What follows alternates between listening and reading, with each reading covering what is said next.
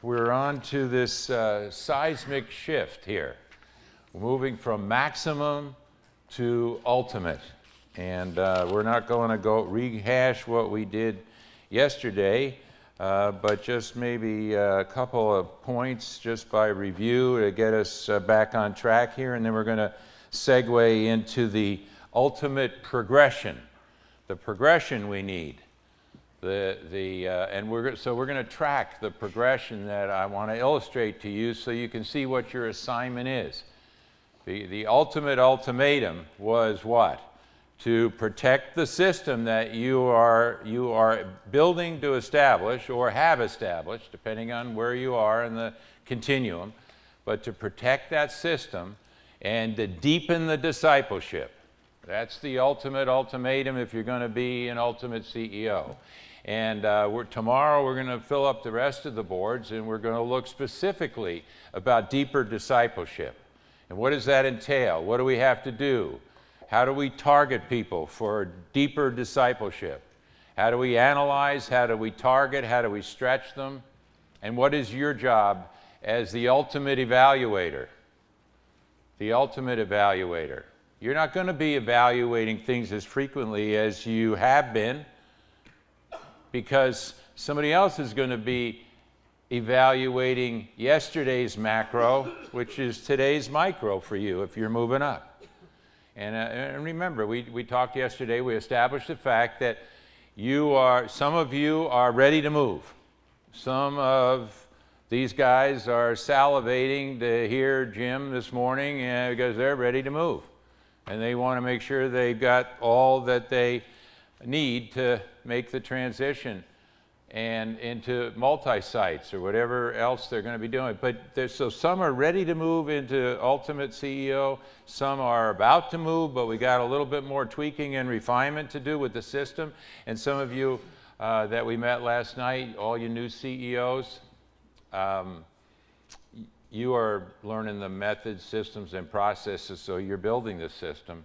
And so you're not ready to, but you get a vision. You get the vision. So we talked about moving from leadership, you being a leader, when you're moving to the ultimate, then moving to facilitation, to be the facilitator. We talked about what it is, what it feels like, what people say it is, what does it take, and what are you going to need to undergird you? Well, that's what we're going to talk about this morning. What do you need to undergird you? What do you have to make this thing effective?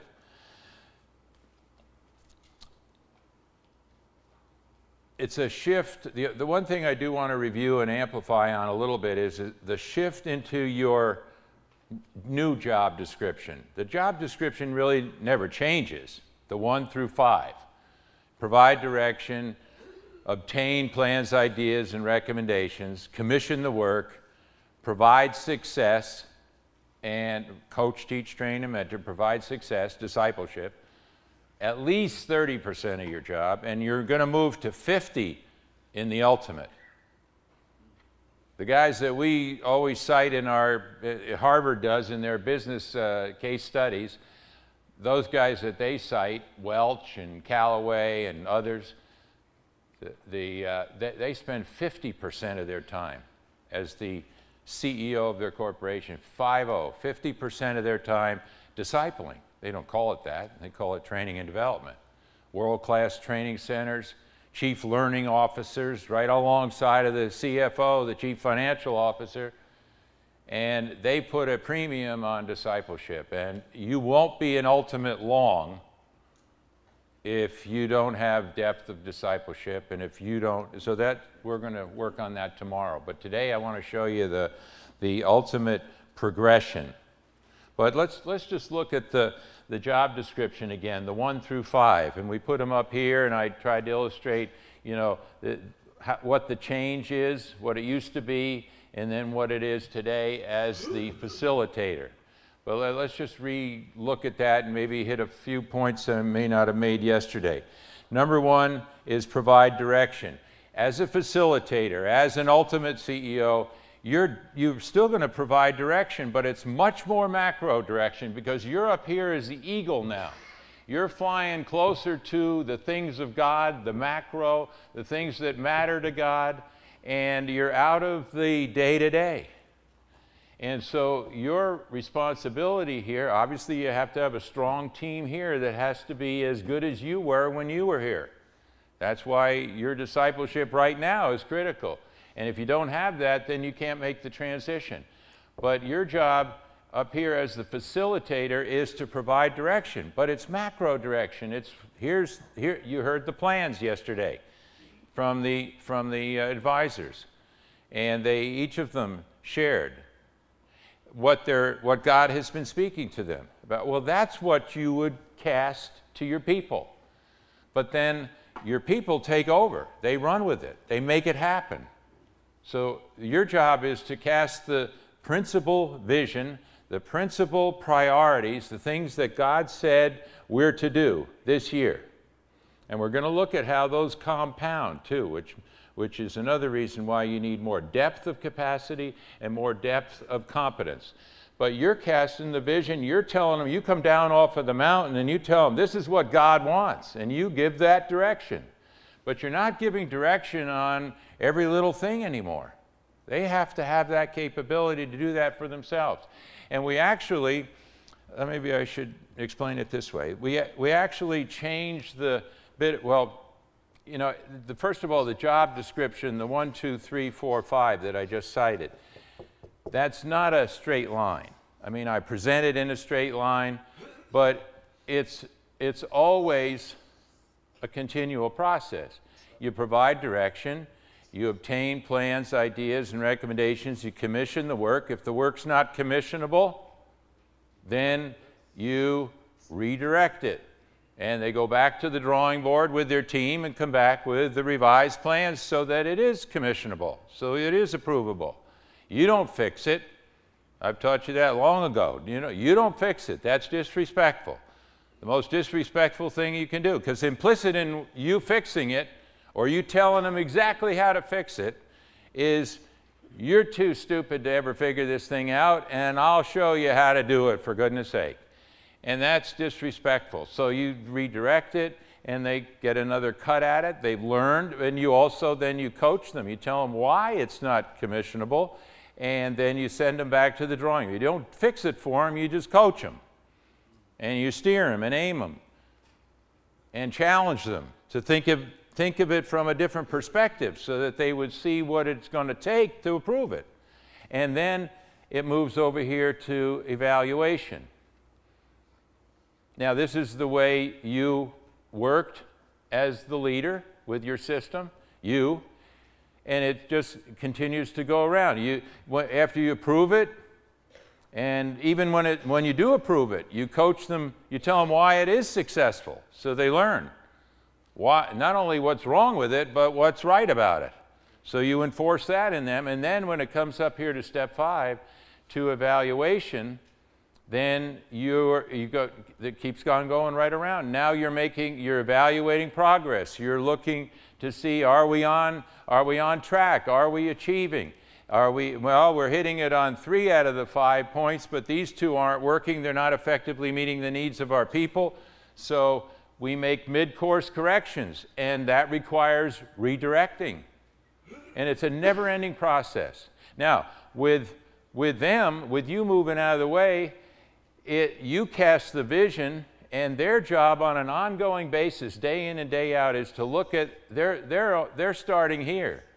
You're putting the systems, and this will become a little clearer when we get the other illustration, but you're putting the systems and the criteria, the culture, and everything that you've done that, you've directed that. Now it's their job to evaluate it and make sure that we're doing it exactly the way you cast the initial directive. So that may become clearer when we get over to this board. But this is a continual process, but once you've given the macro directives, then their job is to evaluate continually, is that happening? And then they direct it, and they get plans from the teams beneath them, and they continue the process that you worked for a considerable period of time. So the very macro direction, the things that are important to God, is what you direct now. And then I'll show you some other things you're going to direct when we get into the 50% of your job being discipleship. Then number 2, I just kind of went over that. You set the system, the vision, the values, the expectation, the culture, and the priorities. You direct the system, the vision, the values, the expectations, the culture, and the priorities. The 5 things God said to do this year. Yes, that's what you direct, but then they take over from there and make it happen. And your involvement becomes much more minimal. And your shift in emphasis then is what we're going to cover down here tomorrow in terms of depth of discipleship, depth of capacity, depth of competence. They commission the work. More and more work is commissioned by them now, in the number 3. So again, because yesterday's macro, now they're handling what is more minutia for you, and they're handling the macro.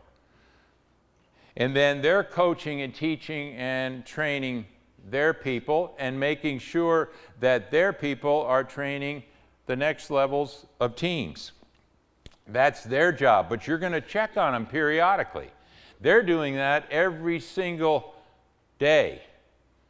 They're evaluating, are we doing those things? We want the Timothy process. Well, this doesn't work if we don't have the Timothy process going down to the entry-level people when they come in here, when they come into the tachometer here, into the leadership pipeline. So they're going to be evaluating that. You're going to check with them on a less frequent basis. But you're going to check. You're going to have to check, but on a less frequent basis. And then evaluation. They ask the depth charge questions when they're meeting. When they're meeting here and when they're meeting with their team, they ask the depth charge question. I'll explain. Some of you don't know what that is yet, but I'll explain what that is when we get to the post-evaluation action diagrams over on my left here. But they ask the depth charge questions over and over. They're relentless about the progression, what needs correcting, what needs refining, what needs mid-course correction. And this is an important statement, they lead the accountability-based culture that you established. So you established the culture, now it's their job to keep it strong. Cultures, plural. I said yesterday, the learning culture. We have to have a learning culture, and that starts the minute people enter the pipeline. They enter into this pipeline here, where they hit the door, they find out what we stand for, what is our culture, what is our DNA.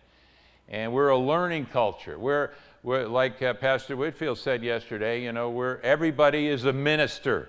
God spoke to him. Everybody in your ministry years ago is to be a minister. Ephesians 4. And it doesn't say in Ephesians 4, try to get some of them. It doesn't say 36% should be ministers. It said perfect the saints for the work of service. Ministering. Involved in the ministry. There's no percentage there.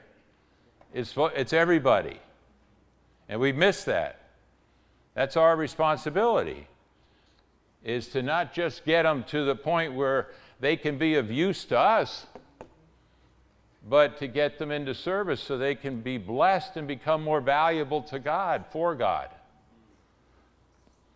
Okay, well, let's look now at the ultimate progression. So if we go back to the door over here, where God sends them to the door, and then we've got the entry into the pipeline here like we diagrammed it yesterday. Let's just put the door back over here. So God sends them to your ministry. God sends us those, He entrusts them to us for our care, for our stewardship, for our discipleship. He's entrusted them to us. And now I say in the basic training, the We tend, because we're so far behind the curve in terms of having so few people that we keep, that God sends, and we have so few people that we train, that we are hurting for people all the time. And so the next person that shows up, we tend to view them as what can we get out of them instead of what we can put in them. So we're going to be looking here about what we've got to put in them, what God is holding us accountable to put in them. And so they hit the door here, and I'm going to illustrate the various points. Will it be every single one? No, but I got enough here that will make the point. So we start out number one here with your unique selling proposition, your brand, your value proposition. So they've hit the door. They're going to get involved in the pipeline here. We've got a lot to diagram here, a lot to fill out. But this has to be established. What's unique about your church? This is a term coming from Procter & Gamble, who we mentioned yesterday. IBM was voted by experts all over the world as the #1 company for a variety of reasons. Number 2 is Procter & Gamble. And guys that want to get into marketing, if they were to go to college, then they go to get their MBA at Harvard or Wharton or someplace, and then they want to get into marketing, they go to work at P&G, Procter & Gamble, because they're the experts on branding, on brand identification, brand differentiation, the unique selling proposition. So they go there for an education. I mean, they get a job there so they can get educated on marketing and branding. And then they might move on to another company, but it's a training ground. And of course, they try to keep as many as they possibly can. But so your unique selling proposition, what is unique? These are the things you have to establish. This is the ultimate progression that you have to have in place. This is part of the system before you can move to the ultimate. And then you monitor it. Well, let me back up. They monitor it, and you evaluate it periodically to make sure that it's still there. Several of you told me after that session yesterday that, I had that situation where, man, we were torqued and we were achieving, and man, everything was just going. It seemed like it was really excellent. And then the next time I turned around, I don't know how much time lapse there was there, they didn't say, but the next time I turned around, it wasn't excellent at all. It was a disaster. And we lost a lot of ground, and things started unraveling so fast. So these guys here have to be evaluating these things, and then so do you down here. But you're unique. So you have to, what's unique about you? They're coming to see what you have for them and their family when they visit. Well, we need to be able to tell them, what are we about? Who are we? What is our brand? What do we stand for? And a lot of times we're timid about telling them, the truth, that we expect you to be a minister. We expect you to serve. We expect you to learn and get involved in our leadership program here so that you develop your ability to become all you can be for God. And we're timid about that. It's like, oh, well, we'll scare them off, if they think this is something that's going to be valuable, but they'll have to contribute. They'll have to contribute their time and energy to make this happen. I can just tell you from marketing, the more truthful you are, and even with price points, they perceive the value.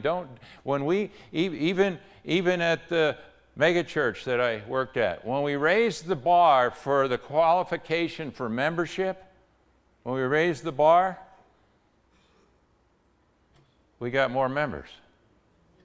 When it was just messing around and pretending, and it's not hard on you, and and you're going to love it, and it's just kumbaya, nobody got involved. But when you raise the bar and you tell them, hey, this is what it is, this is what it's going to provide for you, and then your value proposition, What is it that we're going to put in you?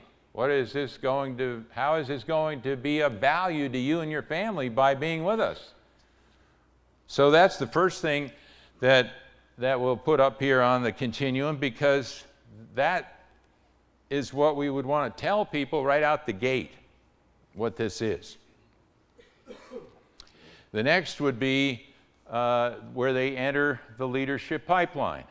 So then we tell them, we've got this, you can call it something different than the leadership pipeline, but we have this program to develop you rapidly to become of value to God. And you got to explain that scripturally, and what's the consumer benefit of them doing that. So this is the leadership pipeline here, and this is where it kicks into action. We talk all the time about how critical this is, and that in 13 years of doing this training, unless you've been to the training before and heard me, I have not had one pastor in 13 years that could tell me what this number is. And it's the most important thing we do. I call it, therefore, the great omission as opposed to the great commission. But we don't have that fact. And so getting the people into the pipeline is critical, because that's how you change that number. The people that come out of that pipeline are entry-level leaders. But we've got to get them into the pipeline first. And the criteria should be everybody. Everybody should, if everybody's going to be a minister, then, and you believe that, you believe what it says in the training manual here, then everybody has to get into the pipeline. And what I meant to say was, so people say, yeah, that's a fact, I got to get that fact. And then when I check, it could be, with a client that I meet with on a quarterly basis or an annual basis, they still don't know what that number is. Why don't you know what that number is? I thought you said it. Well, yeah, we're going to get it. Okay, and then when they find out what the number is, and a year later, okay, well, where are you? Well, we're not really sure. We've been so busy on.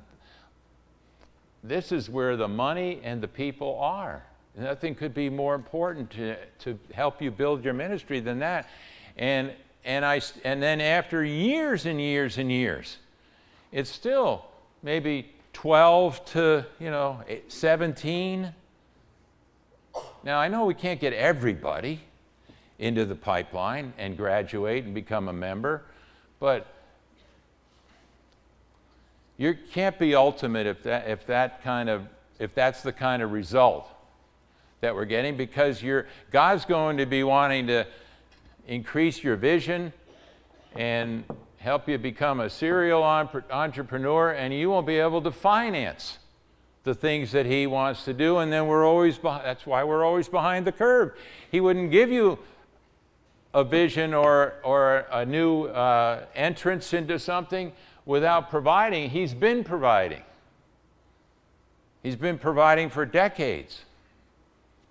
Okay, so the leadership pipeline is next. So we have to evaluate that. We got to get the facts. I didn't say this yesterday, but we always, in the basic training, we've got Isaiah 11:2, and Isaiah prophesied over the coming Messiah. He will have these spirits: wisdom, understanding, counsel, and knowledge.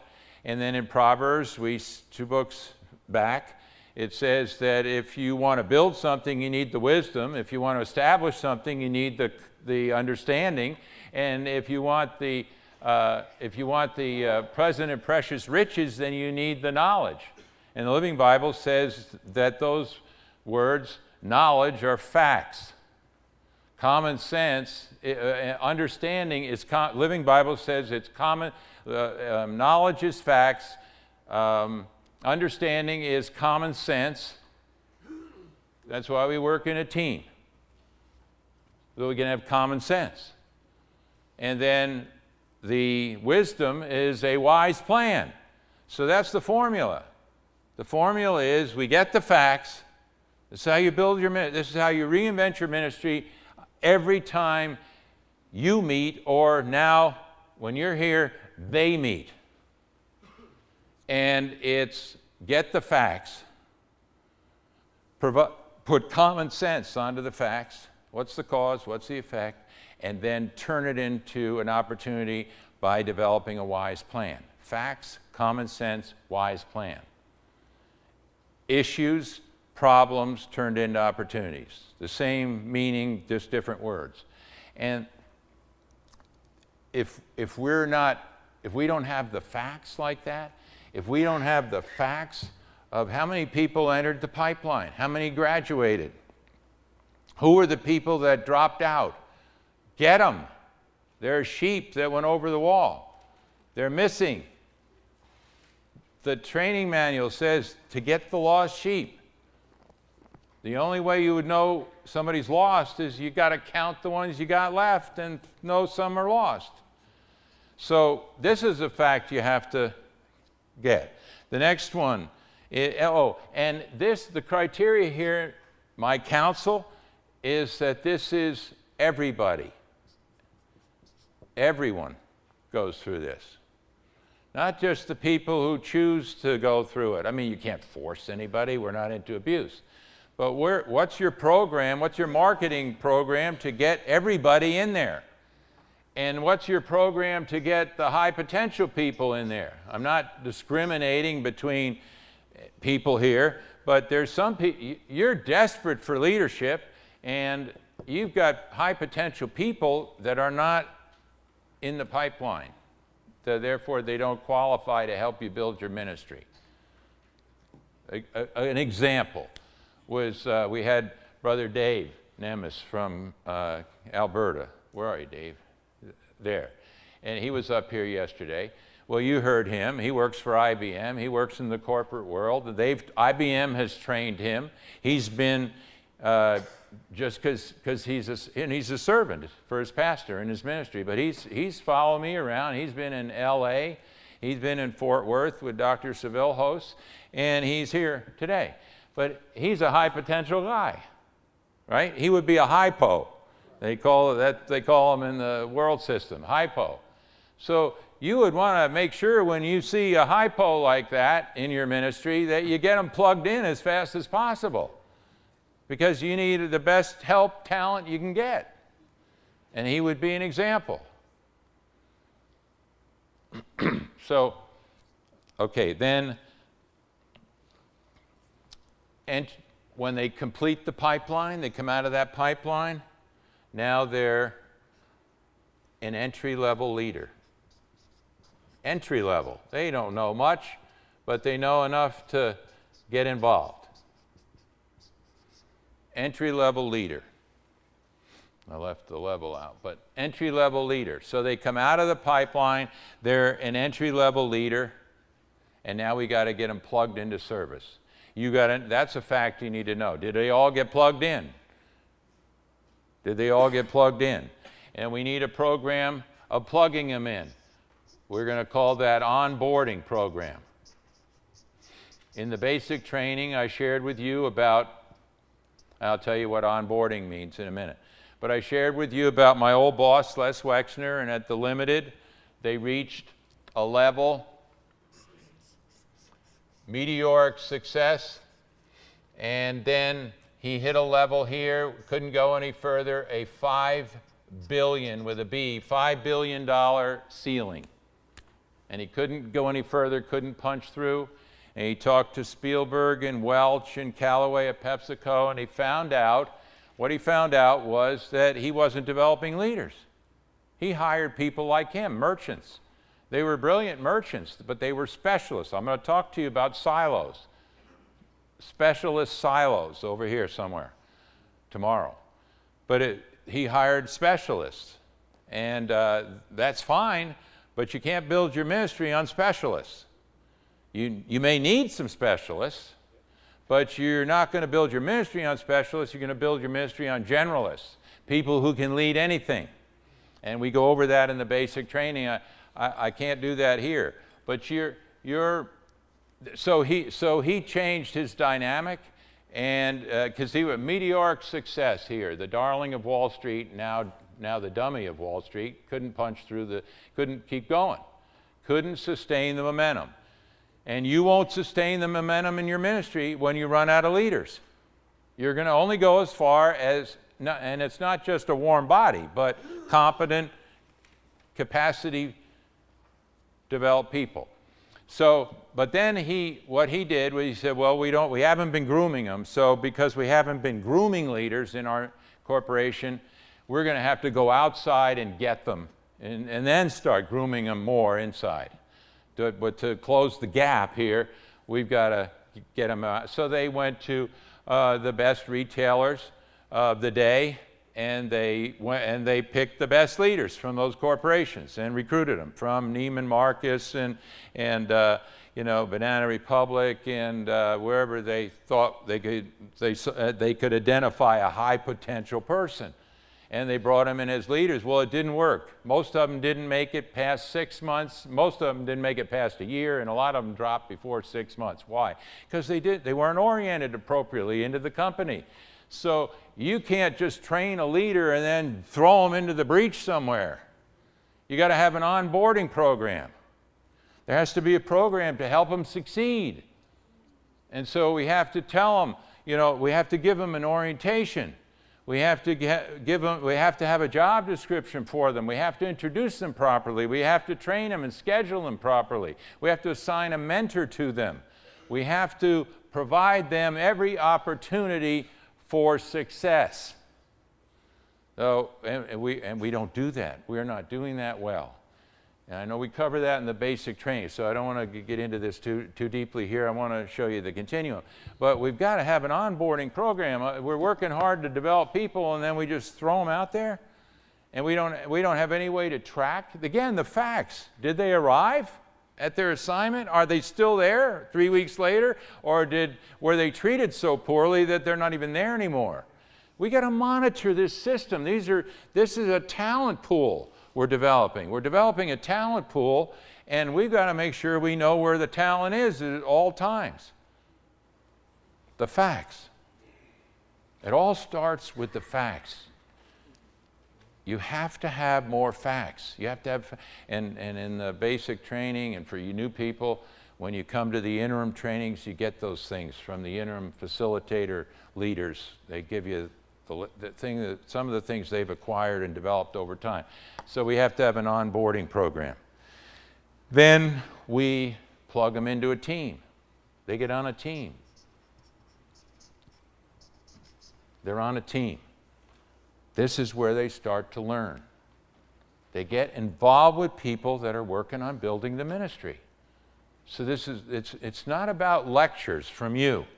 It's real, but they're going to learn proportionate to the team leader's competency in modeling what you want, replicating the way you've taught them. Did you hear what I said? Do you understand what I'm saying? They're learning. They're still on a learning curve here. This is a whole learning curve. Could have done it on a curve, or this kind of curve. But it's a straight line, because this line here is kind of a dual track. I drew it as a single line, but it's a dual track.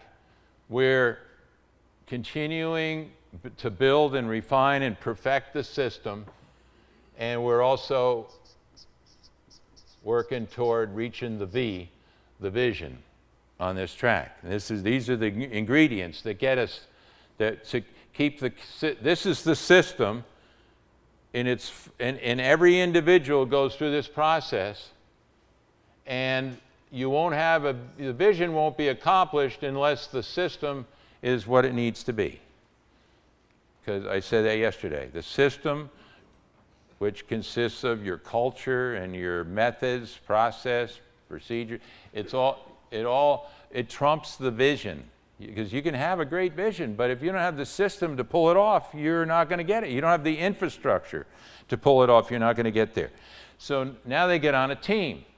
So now they get plugged in down the line somewhere. I mean, it could be, depending on your progression, but it could be 2, 3, 4 levels down into your ministry. But they get plugged into a team down here working on one facet. If it's the illustration I gave yesterday, the children's ministry, then maybe they're on the, what were those little, nursery, toddlers, kids this, kids that, or kids, super kids or something. But they're down on one of those teams down there. And and all we're asking them to do is to observe, learn through osmosis, and contribute your wisdom, understanding, counsel, and knowledge to the process. And they start seeing how the process, the total involvement, empowerment, Proverbs process works. They see it working in action. But it's going to be proportionate to the aptitude of the what? Team leader. So we've got to check and monitor, and that's what we're going to talk about. You've got to make sure that now these guys now, when you move to, they're going to have to do that. But you're going to have to do it also on a less frequent basis. Okay, so they get plugged in on it to a team. Then the next progression is they become a team leader. They become a team leader. So the team leader has done such a good job of replicating himself or herself into the team and pouring the things that are in here into the team, sitting down like Jesus did. Pull up some rocks here, guys, and let's learn something. Every day, every time they meet, this team leader is pouring into the team so that when you need to move the team leader onto another assignment, a more challenging stretch enrichment assignment, then there's somebody behind them that's 80–85% of them that can jump into the fray, and in a year's time they're as good as the team leader was or better. So now the next progression now is we've got them in a team leader position.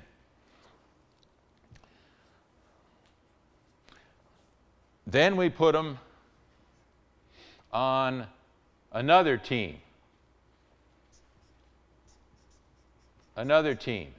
They may be here, they may be a team leader on an area that they have expertise. They may be a team leader in an area that they have had a lot of education or a high interest in, or all of those generally work together. And they're on a team now where they're really a specialist. It's their niche. It's what they're good at. You know, I love children and they're in with children. Or I love this area of ministry and I'm good at that and I'm right there and I'm on that team. Now, we need to move them either because of a need in the ministry, we need to move them. And let's not forget our needs. You know, people like to be where they're comfortable. And that's nice, but that's not how you build a ministry. And it's also not how you build people. Because if they just stay in their nice little area, they're not growing a whole lot. They're not being stretched, they're not being challenged. Not abused, but challenged. And so we put them on a team now where they don't have all that experience. They don't have they don't necessarily, it's not their gifting. You say, well, I thought we were supposed to put them in their gifting. Yeah, no, they're gifted to be a leader. They're created to lead. We've all been created to lead. Well, you know, I heard that just leaders are born, you know. There's a few of them born every once in a while. No, we're all born and we all learn how to be leader. Jesus grew in wisdom and in favor with God and man. You know, you're not just born a leader.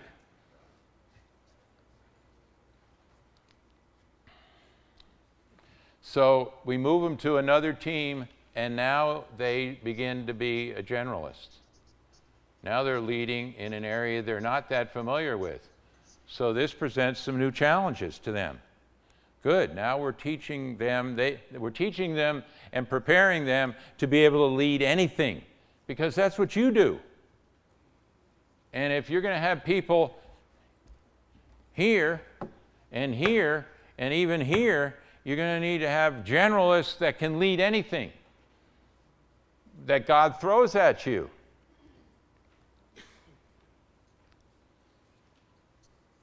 So you have to have that flexibility. You have to have that capability of developing generalists who can lead anything for you, so you have maximum flexibility. So when God says, okay, here's the next biggie, Mr. Entrepreneur, Mr. Visionary, here's the next vision, here's the next biggie. Now, do this. And you've got to look at your talent pool and say, okay, well, jeepers, in order to do that, I'm going to have to move this person up there to point. He'll be the point person on that. Well, and who's going to replace them? Well, I take this person and put them in there because they've got the ability to do that. They're generalists now. They can go in that area. And then I got to move this person over here. And you're building your ministry. Every time God throws another biggie on you, you've got to have that flexibility. So we need as many generalists as we can. And so it starts here. They got on a team. They became a team leader. Now they're leading a team in which they're not necessarily a specialist.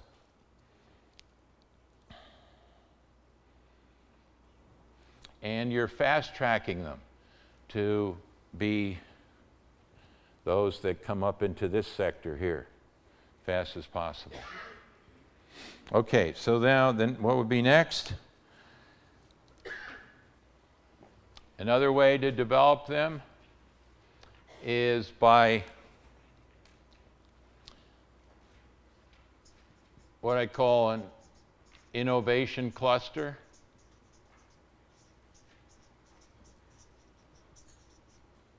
Or it could be called a task force or a special project. But it's where you take high potential people. They've handled the shift. This is a seismic shift for you to move from here to here. Or it was back here it was a seismic shift to move from dysfunctional to leading and building a system. Now we're making another seismic shift, but for this individual, this is a seismic shift right here. To go from being a team leader in an area they're comfortable with and to be leading a team in an area they're not that familiar and comfortable with and not that clear about how it actually works. But they're surrounded with honest people who are competent. And as a team, they learn and grow and build, but they're learning how to work with new people. They're learning how to overcome resistance with new people, build new relationships. They're learning all those things which they have to have when they're going to get over here to replace you. So innovation, what is that? Well, one thing you're going to find out, I plan to talk about it tomorrow, I think, at some point, but if you're going to be the visionary and you're going to have all these entrepreneurial ideas and God's going to be throwing all this new stretch stuff and big thing, who's going to figure it all out? Who's going to design it? Who's going to figure out the most effective way to make that happen? Not you. Not you. We learned that a long time ago. We got to have other people that can think. Other people that can create. Oh, you can layer your idea on top there, but no, you're going to have people that have to think, have to be innovative, have to be creative. I mean, are you getting it? I mean, you're going to be coming up with all this creative stuff from God, and who's going to execute it all? And when you take that big chunk of thing, and that has to be innovatively planned and created and uniquely done, where it has impact and excitement and effect, and then that gets broken down into all its component parts, you got to have a lot of innovative people here. Or you got two innovative people, and they get in there, in the closet, for weeks on end trying to figure all that stuff out. No, you have to have enough innovative people where they're working sequentially on the next big thing he just lobbed into your ministry. They're working sequentially, innovatively, on solving how that thing is going to be effective, impactful. Are you hearing me? Okay. So we need a lot of innovation. So we got to give people an opportunity to, you got to cultivate that. And so we have to put people in what I call innovation clusters. They're just small. So we pick one from, I don't have the teams drawn up here, but yeah, we pick one from this team, and then one from this team over here, one from this one, and one from this one over here, and we throw them into the mix and say, here's a challenge. Go work on it. It doesn't always have to be done in their own little area. It may be something new. And maybe God's even just speaking, he's starting to talk to you about it, but it's not clear. Just like when he started talking to me about the Partnership for Pastors. It wasn't clear to me what he wanted us to do. But he sent the one precious black man who was crying, came up here, gave me a hug, and said, what could I have done if I had this 20 years ago? And God said, see, he couldn't afford to come to the training. And you helped him come. But you can't finance my vision. But you see, there's a need. And then he sent me the Bible study, and Bible study with a friend of mine, 60 pastors. He said, give them all a free training. You see, how did that feel? He just starts showing you things. So he's going to start showing. He doesn't just say, here's the whole picture right here and dump it on us. You know that. It's the rope-a-dope thing that he does. And so he will just start giving you little tidbits of stuff and start showing you things. And then he starts putting it together and packaging it together till the day where it's a pretty good package. It's not perfect yet. It doesn't have the bow around it. It's not all sealed and delivered. But when he starts throwing, that's the time you get your people, hey, God's been speaking to us about this. I want you to look into this. I want you to tell me what. I want you to research. I want you to brainstorm, spirit storm this. I want you so it can start early, even before. So innovation, task force, special projects. This also is where you see the cream rise to the top. The people that jump in there and don't, capitalize, run roughshod over people, or they know how to work with people effectively, bring out the best in people. They may not even be the leader, but they're the one that everybody kind of loves to be around, and they're stimulating their creativity as opposed to, judging it as you throw out an idea. No, that won't work. We need people that have that quality. Okay, let's keep going. Boy, we got a long way to go.